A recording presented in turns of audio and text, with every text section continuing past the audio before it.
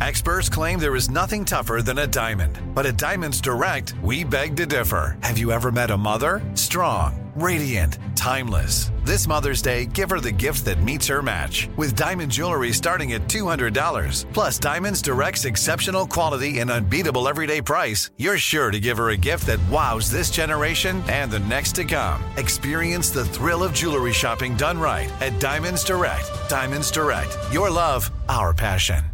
Live Nation presents Concert Week. From now through May 14th, get $25 tickets to over 5,000 summer shows. That's up to 75% off a summer full of your favorite artists, like 21 Savage, Alanis Morissette, Cage the Elephant, Celeste Barber, Dierks Bentley, Janet Jackson, Meghan Trainor, Peso Pluma, Sean Paul, Sum 41, and many more. For way less. Grab your tickets now through May 14th to see all of the artists you love all summer long for just $25 each. Visit livenation.com/Concert Week to buy now. That's livenation.com/Concert Week to buy now. I'm Katya Adler, host of The Global Story. Over the last 25 years, I've covered conflicts in the Middle East, political and economic crises in Europe, drug cartels in Mexico. Now I'm covering the stories behind the news all over the world in conversation with those who break it. Join me Monday to Friday to find out what's happening, why, and what it all means. Follow The Global Story from the BBC wherever you listen to podcasts. Attention, true crime enthusiast. Searching for a way to unwind after diving deep into the mysteries that keep you up at night? Look no further. Introducing Lazarus Naturals, your trusted companion for CBD relief. With a commitment to transparency, Lazarus Naturals oversees every step from farm to doorstep, ensuring purity and quality you can trust. Visit LazarusNaturals.com today and discover how CBD can help you decompress and recharge for your next investigation. That's LazarusNaturals.com. Lazarus Naturals, your partner in unraveling the mysteries of true crime. Not available in Idaho, Iowa, or South Dakota. From UFOs to psychic powers and government conspiracies, history is riddled with unexplained events. You can turn back now or learn the stuff they don't want you to know.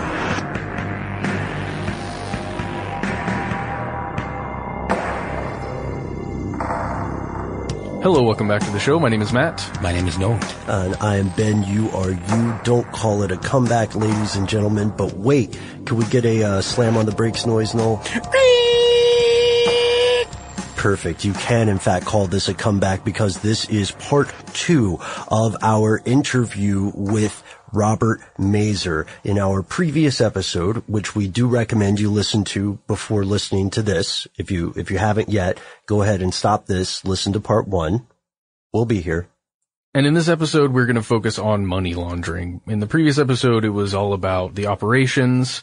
In this one, it's what's happening right now. Are there still banks out there that are taking money from drug cartels and somehow funneling them through banks in Europe and other places and then getting money that they can use just out in the open? And not to mention, I mean, so much of what is going on now has been built off of the work that Mr. Mazur did in terms of exposing some of these techniques that the banks use that we will talk about in much more detail in this part of the interview. So you could kind of look at part 1 as sort of a history and this part 2 being sort of more of a present and moving forward kind of perspective on where we are now and where all of this insane undercover work that Mr. Mazur did has led us to. Spot on. So first, let's take a little bit of a closer look at what money laundering actually is. There's a great article on it at our parent website, How Stuff Works. I know that site. Yes, I would hope that we are, the three of us are familiar with that site. We hope you are too, ladies and gentlemen. In the article, How Money Laundering Works, the author here, let's see, the author is Julia Layton, and you always know it's going to be a good article if Julia's writing. The author explains money laundering in this way. First, it's very common. Money laundering happens in almost every country in the world. Second, there are numerous avenues of money laundering, right? So one scheme, for instance, would typically involve transferring money through several different countries to obscure where it came from, right? So we know that $1 million coming from France or London or the U.S. is treated with less suspicion than $1 million coming from Colombia, for instance. Or $1 million just appearing in Afghanistan, right? Mm-hmm. Or in the case of the U.S. military, millions of dollars disappearing somewhere. So at its simplest, it's just the act of making money that comes from source A look like it comes from source B. So this is not the money from a cocaine empire. This is the money from a legitimate yet ridiculously successful series of laundromats. Or what's another? Come on, laundromats for laundering money. It's a little on the nose. Yeah. For me, it reminds me of the Onion router a little bit. I was gonna say, or even like a VPN where it like takes, it obscures your location, like so that you can't pin down where the person that's doing the illegal downloading or whatever it is actually is, and it basically disguises their IP address. That same thing occurred to me. Totally. Or if anything, it slows the process of tracking it way, way down. Right. So for fans of the television show Breaking Bad, if we want to have a pop culture reference in here, for fans of that show, laser tag. Right. There's a series of events wherein a group of drug dealers is trying to find the correct, safest way to launder money, and at the level they are operating at, they are looking for a business that primarily moves a lot of cash. And so one of the would-be businesses is a laser tag place, as Noel points out. And then they also eventually settle on a car wash, another place that usually uses a lot of cash rather than credit or debit cards. The most common types of criminals who need to launder money are, of course, drug traffickers, right? Mm-hmm. But they're not the only people. There are also corrupt politicians, embezzlers, terrorists. Yeah. Mobsters who shook some money out of some people. Mm-hmm. Yeah, racketeers. And then, which sounds way more friendly and somehow shook some money out. Yeah. It just makes me think of Mouseketeer. I don't know why. It makes me think of that or that movie, The Rocketeer. The Rocketeer. Yeah. And it also makes me think of, maybe there's a show in Vegas that's mafioso only called The Racketeers. And maybe they, on camera, shake people down. There's those, those can dancers at Radio City Music Hall, the Rackettes. Yeah. I made that up. Really? True. They're called the Rockets. Oh, okay. Delete all of this. No, it's too late. It's on record. It's already on there. Sorry, buddy. All right. So. Did you already mention white collar, like embezzlement, like high level white collar crimes? Yeah, that's a fantastic point. We touched on that, but let's go into a little more detail. Well, it seems like you have to do this if you're siphoning money out of the company that you work for, let's say, you're a high-level executive, and we've seen this happen at several companies, Enron, a couple others. It seems like you would want to obscure that money as well, and they're going to use the same tactics that a drug trafficker is going to use. Yes. Also, one of my favorites, or least favorite terms, confidence men, scammers, right? Rip-off enthusiasts. Mm-hmm. So these con men will do the same thing. Regardless, what they do is they enter in this money perhaps into an offshore account of somewhere, someplace, and then filter that through a process called layering, right? So maybe this goes from the offshore account, it goes to another offshore account, or it goes to an account in Europe or an account in the U.S., or maybe they just buy a boat. Mm-hmm. With this offshore account. And then it goes into what's called the integration phase, wherein it goes to maybe the boat and one of the offshores goes to a U.S. account, or maybe one of these secondary accounts in Europe or in the U.S. or wherever goes into a business investment.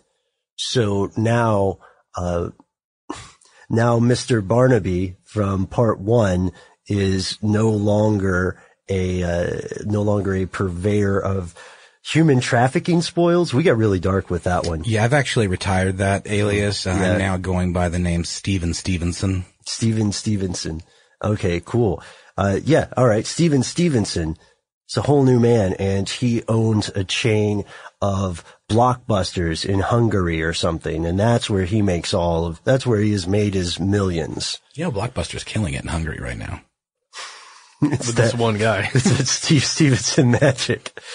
So we see this pretty simply, right? Sending the money through various financial transactions to change its form, make it difficult to follow. Musella or Mazer dealt with a lot of this in the course of Operation Sea Chase, and then the integration stage where it enters the mainstream economy and it looks legit. You know, it's a bunch of Hungarian blockbusters or something.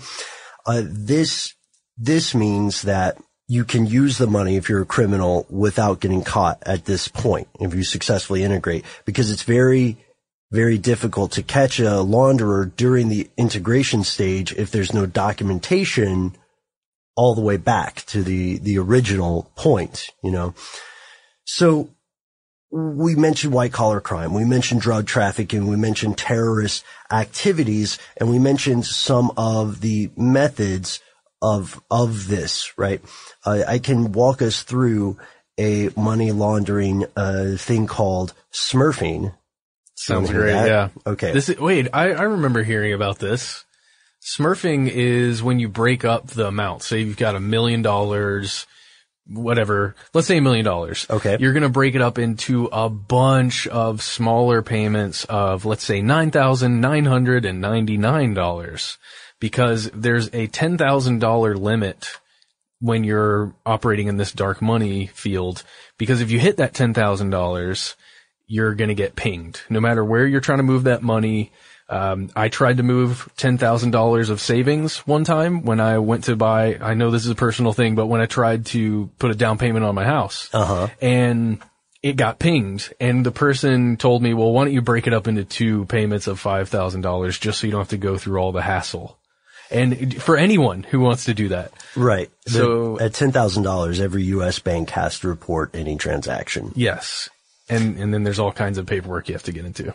Yeah. So the Smurfs, the origin of this name, the Smurfs are the multiple people who deposit these below $10,000 amounts in different bank accounts, one or more bank accounts. And some of our audience members who maybe work in a financial or banking system are familiar with this, and we would love to hear your stories if you've met some Smurfs. That term was also used in Breaking Bad, again, for the folks that would go out and buy just the legal amount of pseudoephedrine, which is the precursor for making methamphetamine. So there were like, you would get flagged or you would not, they would report you for buying, a certain amount. And if you just go out and buy just below that amount, and you get a bunch of people doing it, who they call Smurfs, then you get enough to make your batch. So that's great. Yeah. And there are a couple of other things I guess, avenues, we should call them, wherein dirty money can be cleaned or laundered.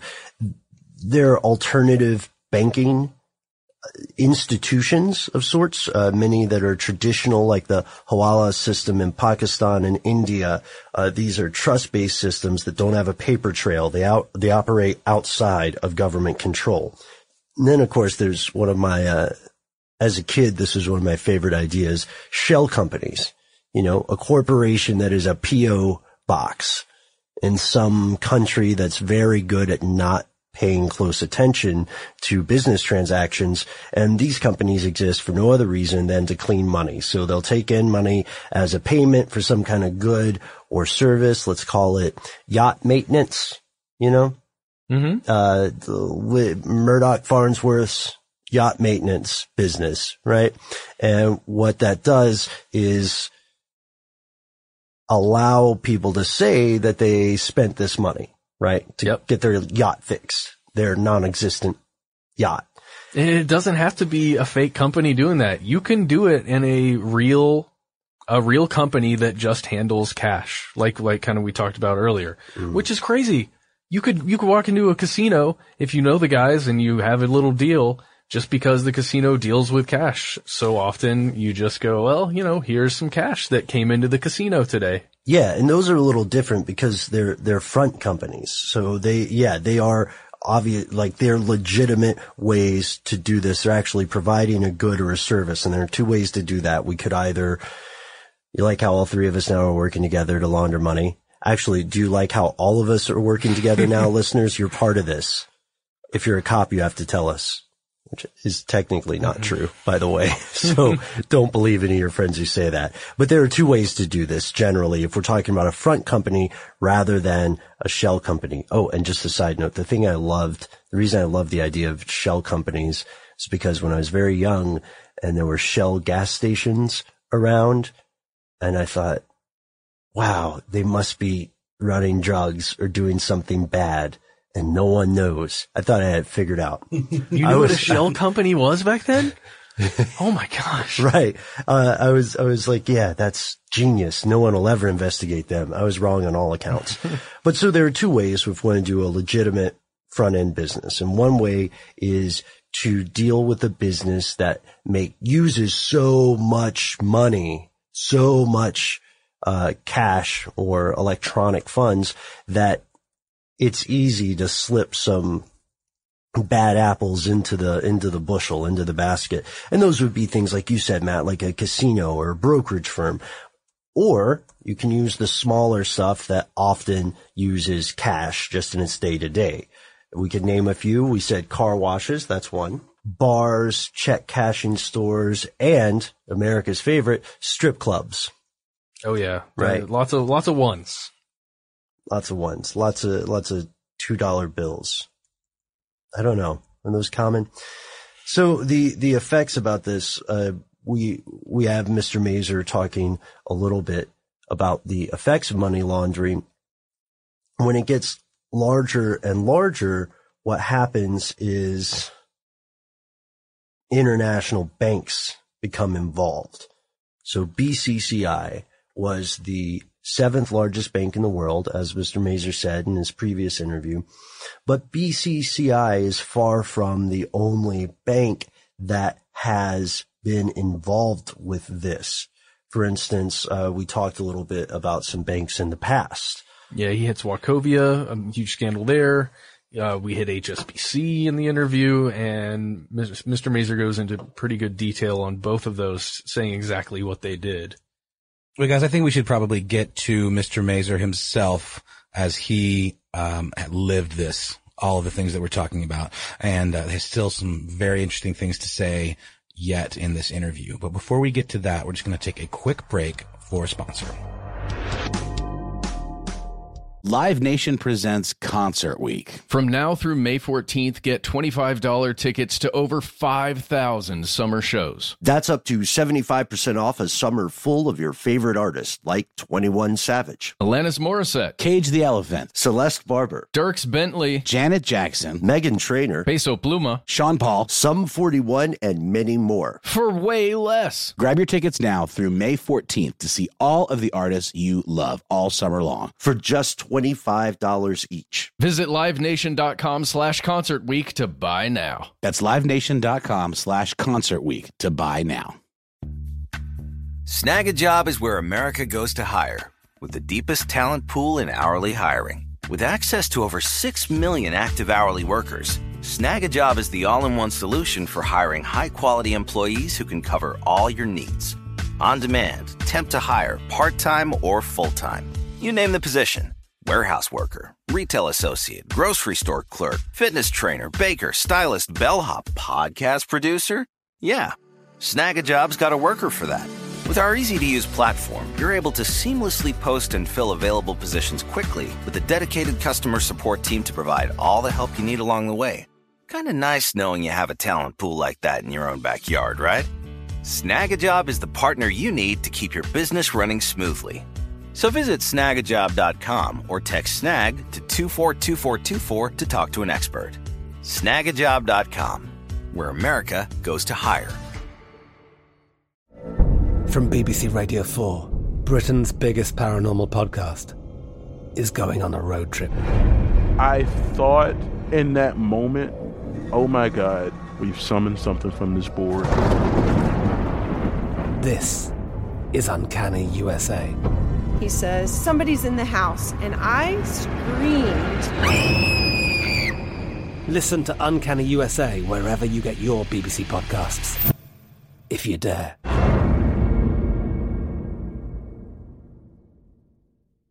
This episode is brought to you by Terminix. Terminix can't help you solve the world's biggest mysteries or take on alien life. At least not the ones you're thinking of. But they can help take care of pesky invaders in your home. Like the ants in your kitchen, the roaches under your sink, and the termites in the walls. Because when pests show up, so does Terminix. No matter what type of pest it is, they can Terminix it fast with personalized pest care that puts you in control. Their expertly trained technicians may not know true crime, but they know their local pest pressures. And with customized plans tailored to your specific situation, you get everything you need to not just get pests out, but keep them out for good. Between their speedy service, caring technicians, and over 95 years of experience, it's no mystery why they're trusted by homes and businesses everywhere. So if you have a pest problem, don't stress it.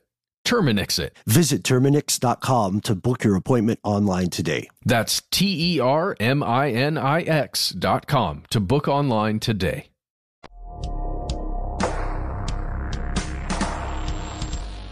So you mentioned that this is occurring now, and you'd also mentioned in the past, I think it was 1991, you did an interview with the New York Times, and you spoke about the hundreds of leads that were not followed up after the Sea Chase investigation.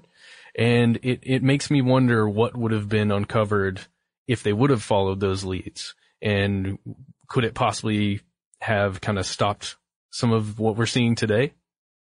Okay, the first part, I got the leads part. The first part of your, is it still happening today? Yeah, well, it's definitely still happening today because we've got the scourge of illegal drugs all over the world to a greater degree than we've ever had it before.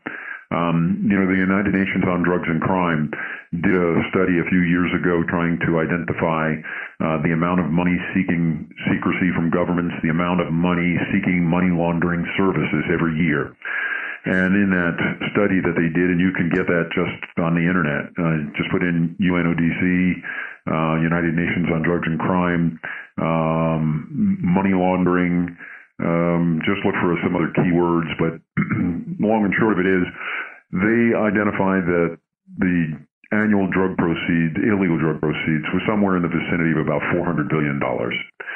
And if you look at the Department of Justice Asset Forfeiture website, you can see what the annual forfeitures are for the Department of Justice. Keep in mind that that's for all kinds of cases. So pharmaceutical fines against pharmaceuticals for different types of offenses, Medicare, fraud, all kinds of different things are in there. You boil it down to the drug money, and it comes down to there's no way you could say it's more than $1 billion a year. So 400 billion versus $1 billion, it's 1/4 of 1%. Clearly, there are professionals that are involved helping people to, in a sophisticated way, launder this money. Otherwise, we'd be finding more than 1/4 of 1%.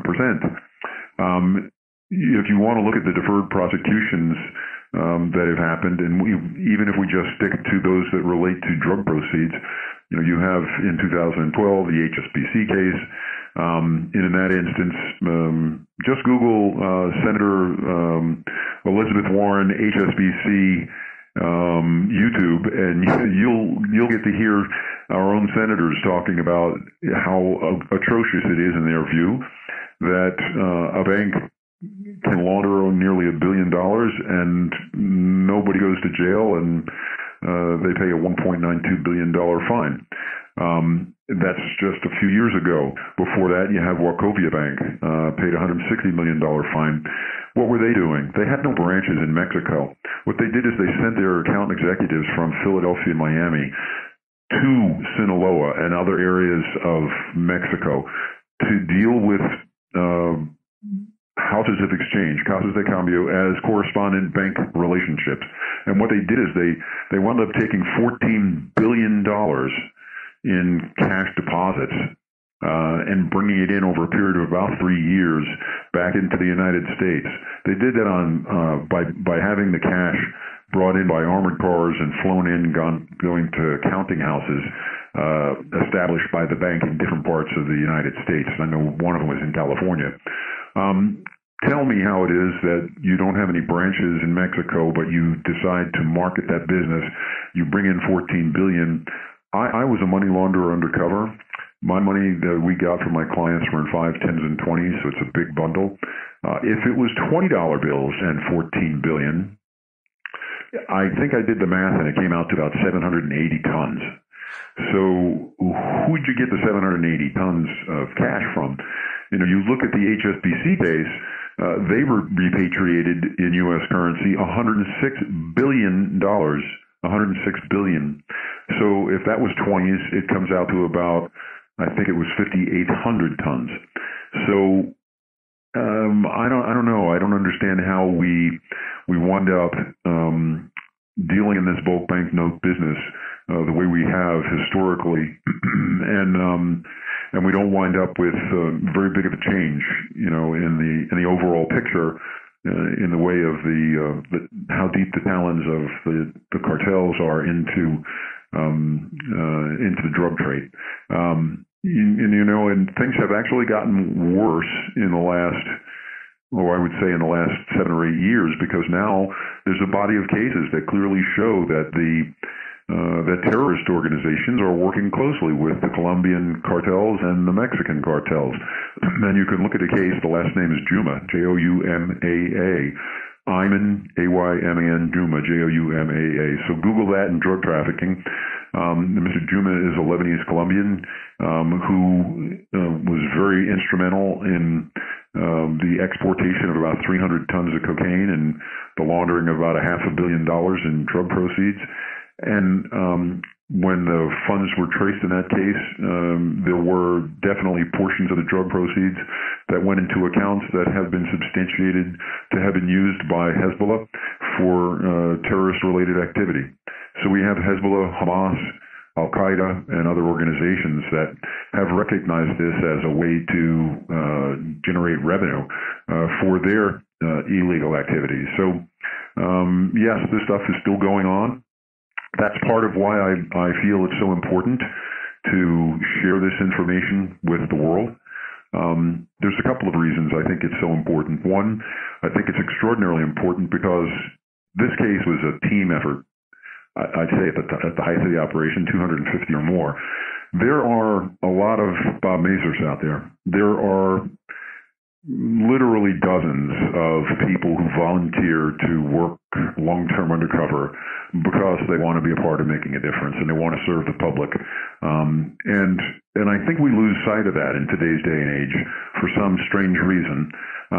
We don't realize that there are people out there who they're not eager to do this, but if it should happen, are committed to give their life for us, just like soldiers on a battlefield. And the greatest majority of the members of the law enforcement community, in my view, are good and honorable people who are prepared to make that sacrifice.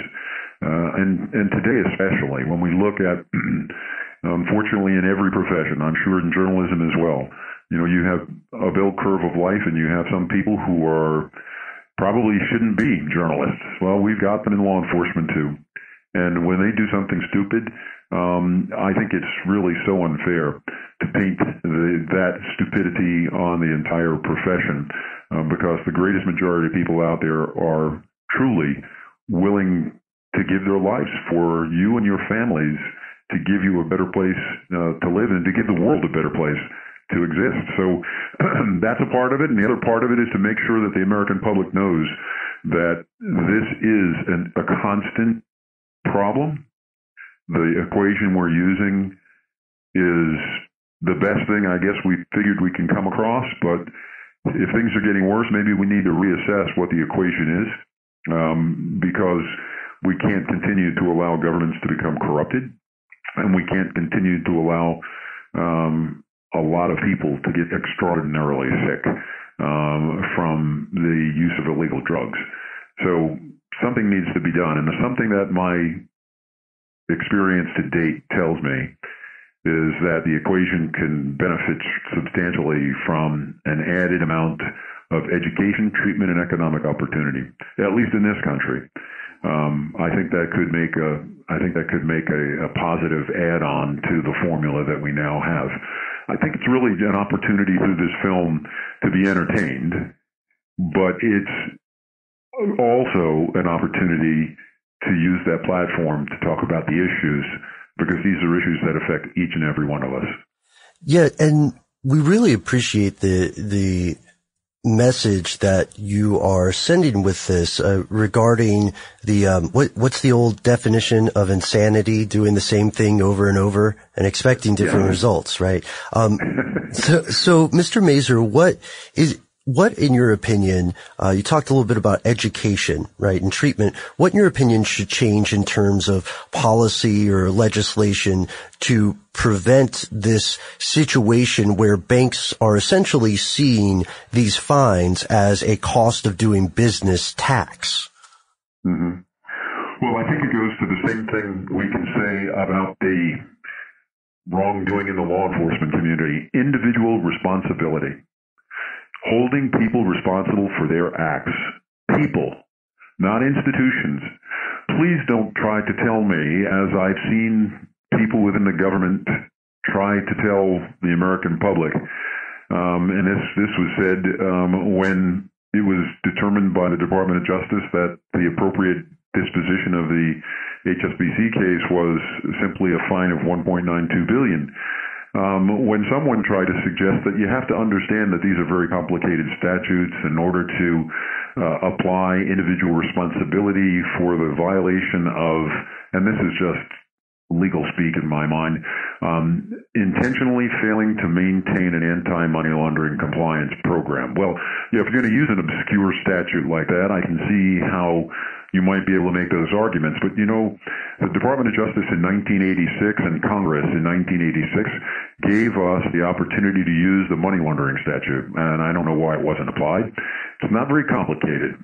What it says is if you know that money comes from a specified unlawful source, and one of those is drug trafficking. There's a long list of specified unlawful activity.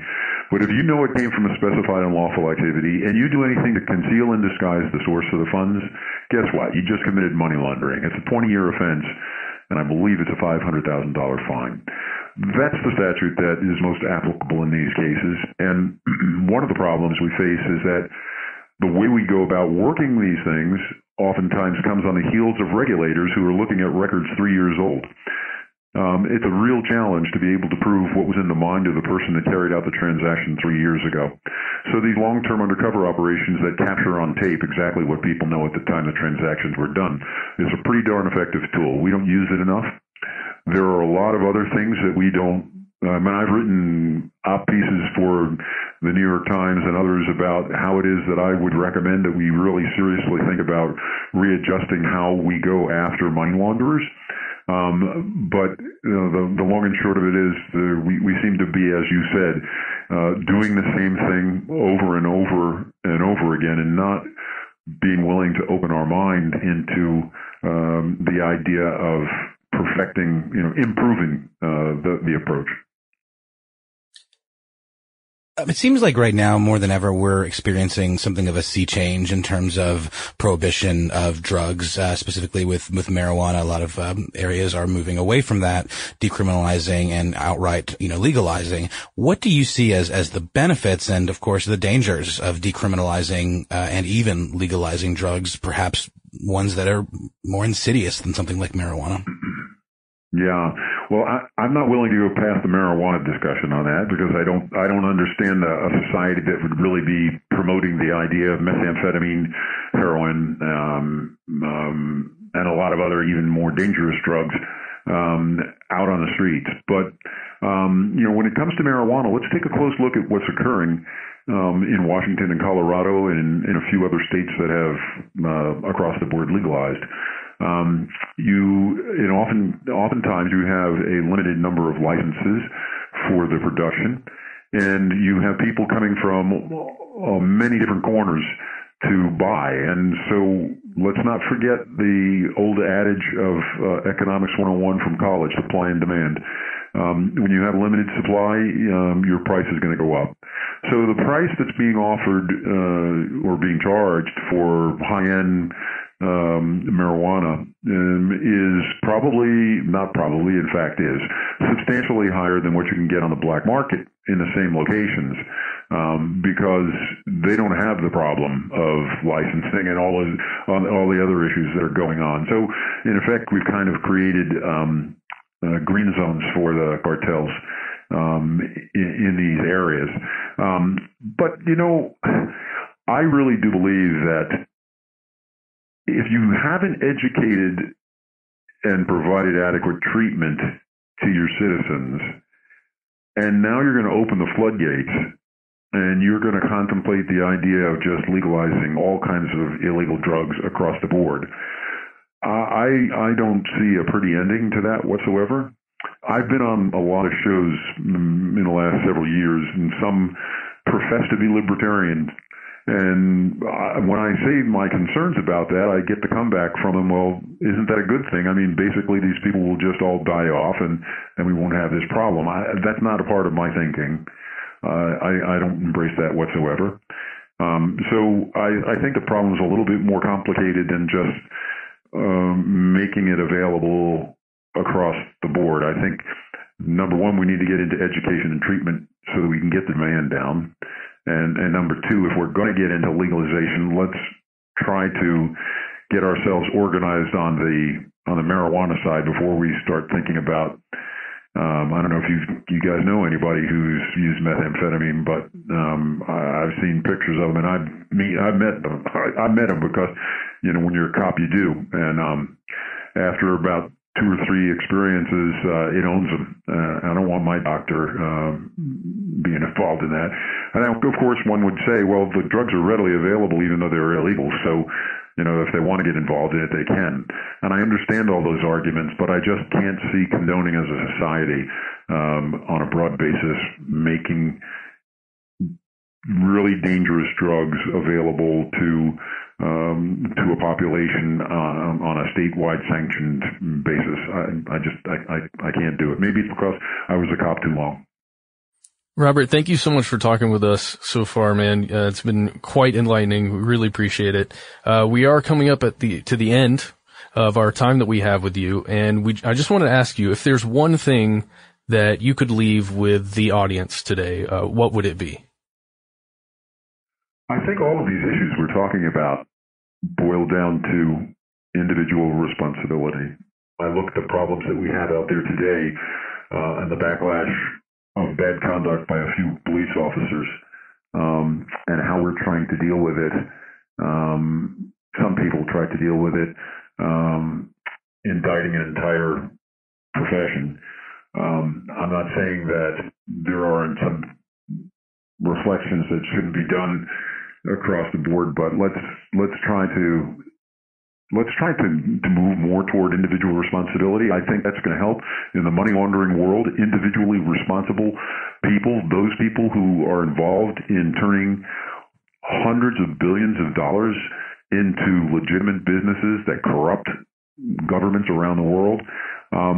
We need to let the people know who are involved in that type of activity that if they do that, they're going to go to jail. They're not just going to go to jail. They're going to go to jail for a real long period of time.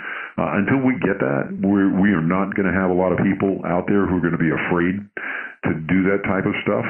And I think you can apply that to most of the basic problems that we've been talking about: individual responsibility and not painting with such a broad brush on all these issues.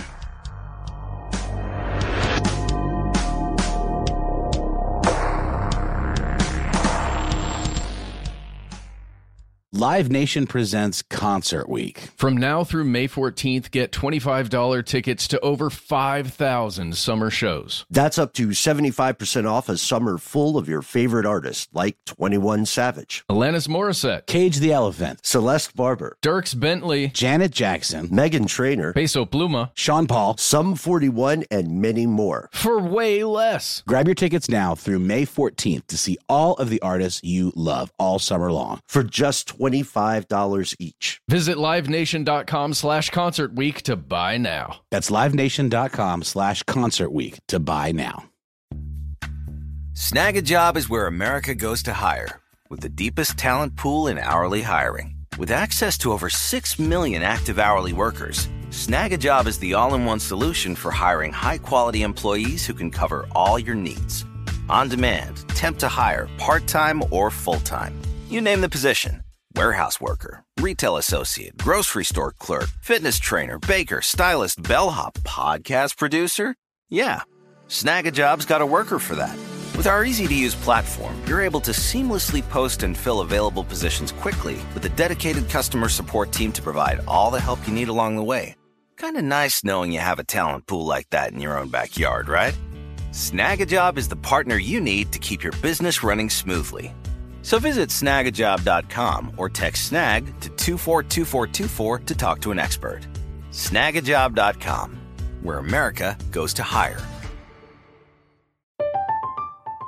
I'm Katya Adler, host of The Global Story. Over the last 25 years, I've covered conflicts in the Middle East, political and economic crises in Europe, drug cartels in Mexico. Now I'm covering the stories behind the news all over the world in conversation with those who break it. Join me Monday to Friday to find out what's happening, why, and what it all means. Follow The Global Story from the BBC wherever you listen to podcasts. This episode is brought to you by Terminix. Terminix can't help you solve the world's biggest mysteries or take on alien life. At least not the ones you're thinking of. But they can help take care of pesky invaders in your home. Like the ants in your kitchen, the roaches under your sink, and the termites in the walls. Because when pests show up, so does Terminix. No matter what type of pest it is, they can Terminix it fast with personalized pest care that puts you in control. Their expertly trained technicians may not know true crime, but they know their local pest pressures. And with customized plans tailored to your specific situation, you get everything you need to not just get pests out, but keep them out for good. Between their speedy service, caring technicians, and over 95 years of experience, it's no mystery why they're trusted by homes and businesses everywhere. So if you have a pest problem, don't stress it. Terminix it. Visit Terminix.com to book your appointment online today. That's TERMINIX.com to book online today. Well, there you have it. That was a lot of fun. I mean, definitely went to some pretty dark places. It really makes you wonder how much of this is going on at the same level, if not worse, than it was when Mazur was doing, his operation. And it's sort of like one of these things where you see someone making such a huge difference in a particular time, but does it make a huge difference long term? There's just always new ways of getting around these things. The banks are not getting any less corrupt.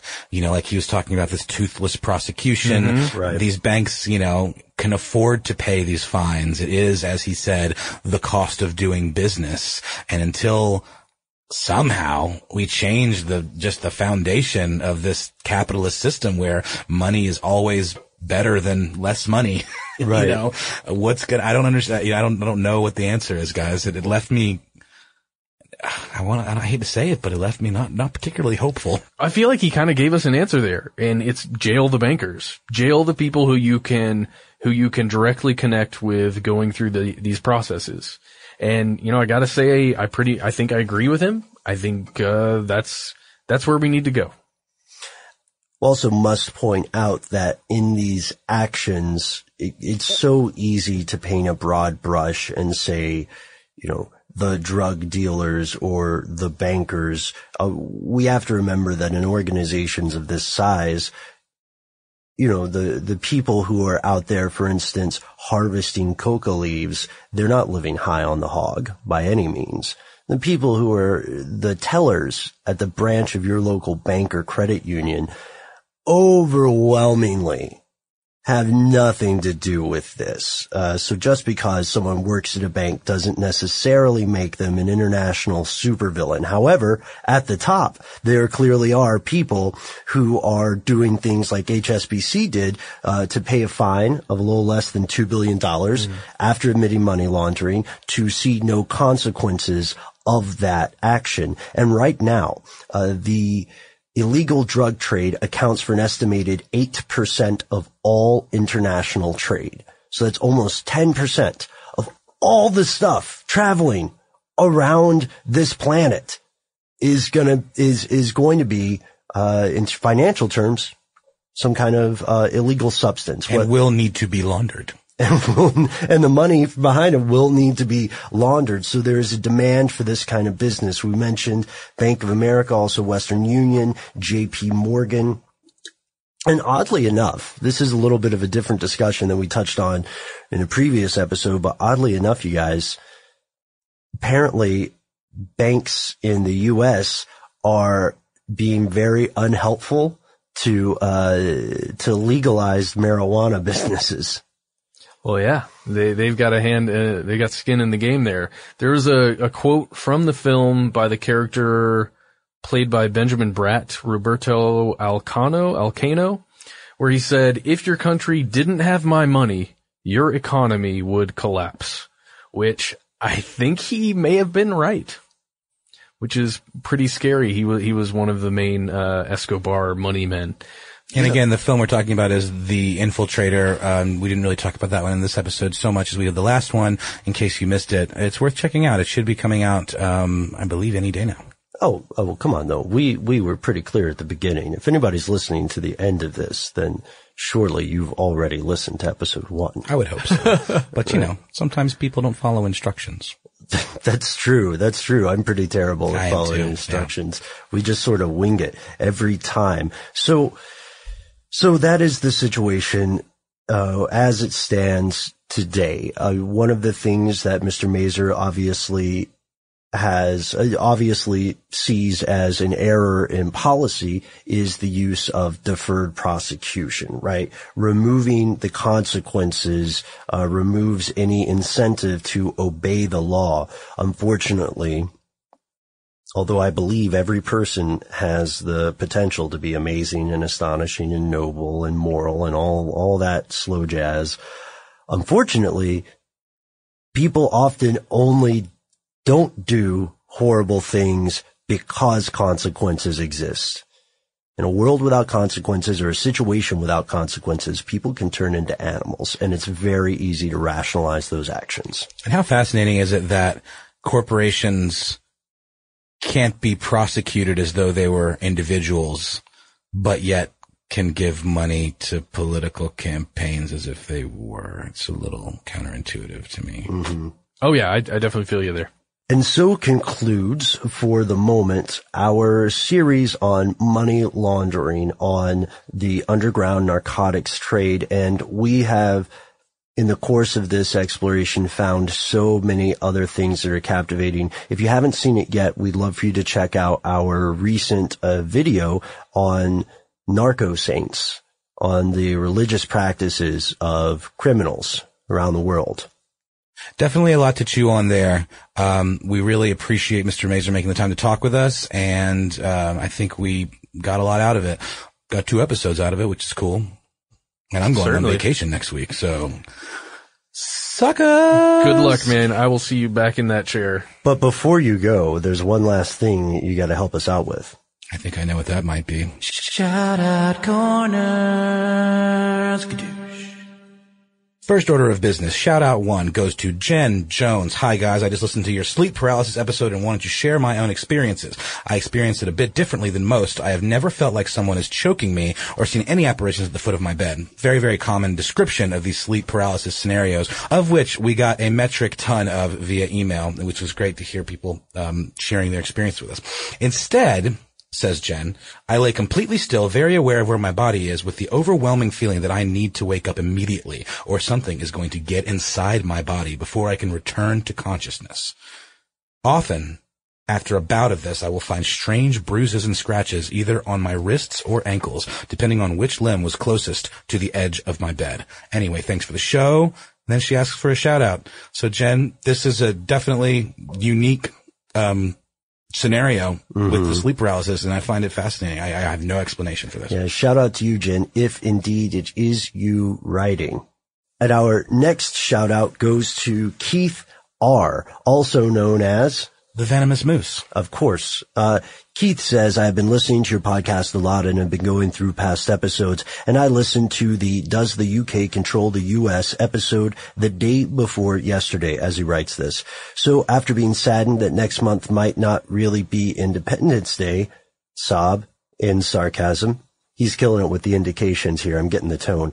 He says, I caught on to the City of London and what that is. Imagine my surprise when reading an article about Brexit that the City of London wanted to remain in the EU. That phrase would have slipped by the uninitiated, but now I am more clued into world events because of your podcast, and I am aware. Props to you, Mr. Venomous. Well, props to you, Mr. Venomous, and thanks so much for checking out the show. The UK controlling the US is a pretty interesting topic. The City of London is bizarre. I know we've mentioned before just how strange it is, but man, I want to visit. There are, there are opportunities to visit.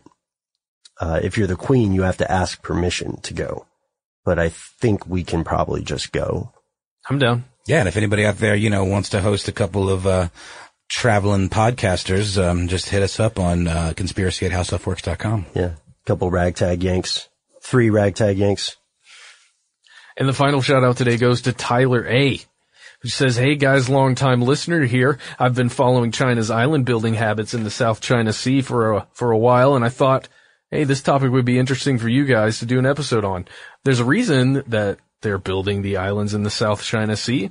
Tyler says the islands have a long history going all the way back to the Potsdam Conference, and the area has been a hotbed of controversy since then. In most recent news, The Hague has ruled that China has no sovereignty over the area but lacks resources to enforce such a controversial ruling, prompting mobilization of naval forces on behalf of the U.S., which in my eyes is pretty troubling.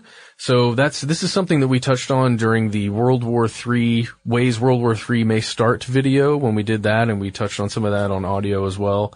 And it's a bit disconcerting to see it happening in real life, Ben, the way things are unfolding. Right. So the case that we're referring to in the UN or the Hague comes from an international tribunal called the Permanent Court of Arbitration. And what they did, the next big step here is they declared China's historic claims in the South China Sea invalid. This was a pretty wide-ranging, clear-cut ruling that surprised a lot of people who watch international affairs, or especially watch this region. The case dates back to 2013. The Philippines filed the case when China grabbed control of a reef called the Scarborough Shoal. It's about 220 miles northwest of Manila, or for everybody outside of the U.S., Myanmar, and Namibia, it's 350 kilometers.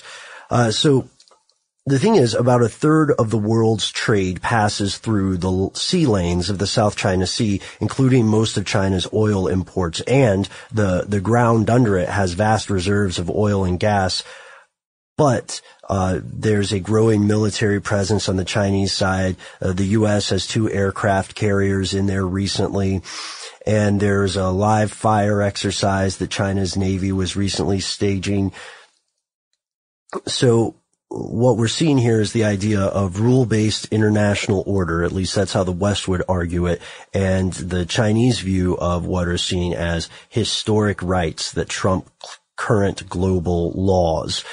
And the issue of historic rights or claims to land or resources come up in repeated and tragic instances throughout world history, right?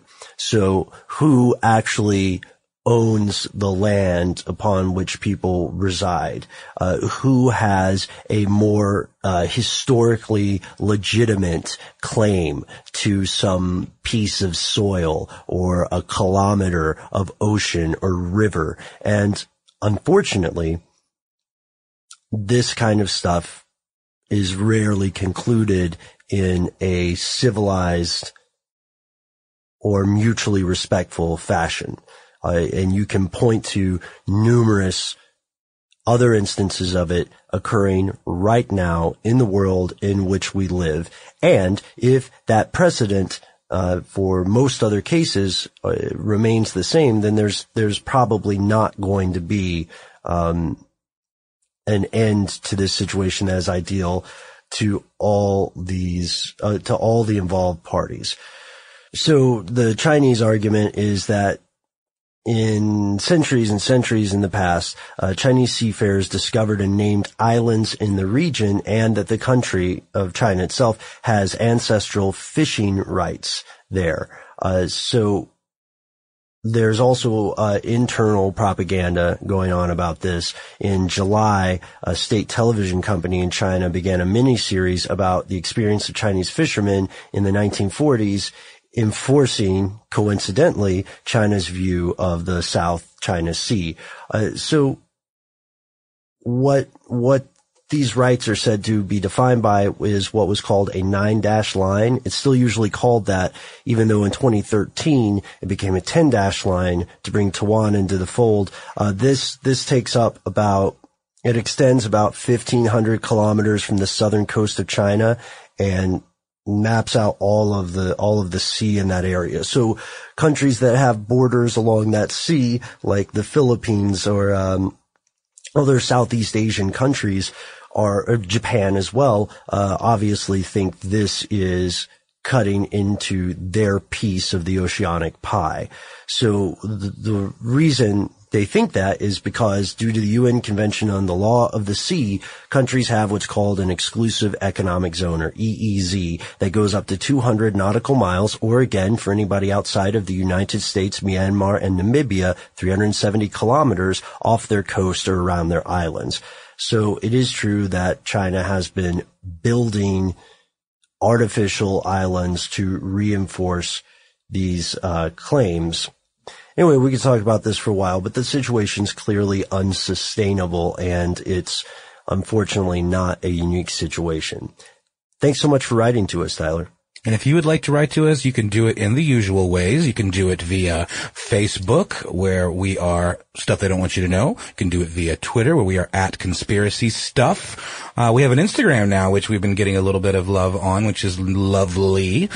We've been trying to post a little bit more, and I think we might just do a post after we were finished recording the show. I think it's a great idea. Yeah, and so, we have a little caption contest and things like that. It's a fun way to stay in touch. And if none of that does it for you, what else is there, guys? Well, first of all, you have to say it's Conspiracy Stuff Show.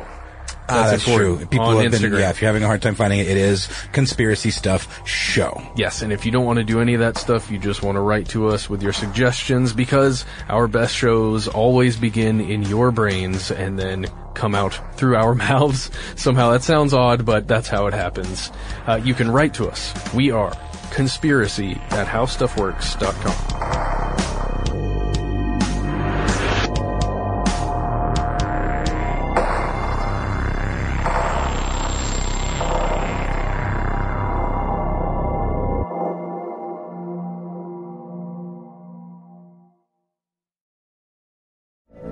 From BBC Radio 4, Britain's biggest paranormal podcast is going on a road trip.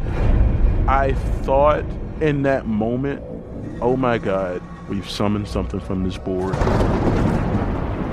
This is Uncanny USA.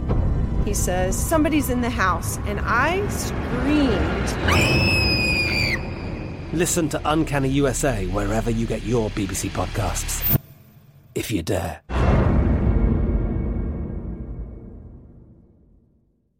Live Nation presents Concert Week. From now through May 14th, get $25 tickets to over 5,000 summer shows. That's up to 75% off a summer full of your favorite artists, like 21 Savage, Alanis Morissette, Cage the Elephant, Celeste Barber, Dierks Bentley, Janet Jackson, Meghan Trainor, Peso Pluma, Sean Paul, Sum 41, and many more. for way less. Grab your tickets now through May 14th to see all of the artists you love all summer long. For just $25 each. Visit livenation.com/Concert Week to buy now. That's livenation.com/Concert Week to buy now.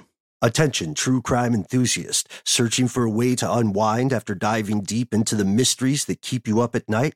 Look no further. Introducing Lazarus Naturals, your trusted companion for CBD relief.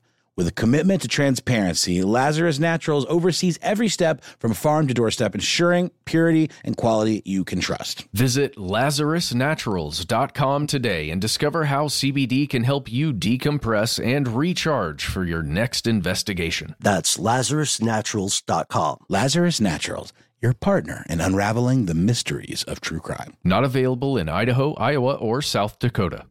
Dealing with pests can be a pain, but relax. Terminix can help. Because when pests show up, so does Terminix. With over 95 years of experience, they have what it takes to take on any pest problem fast. If your home or business has pests, don't stress it. Terminix it. Visit Terminix.com to book your appointment online today. That's TERMINIX.com.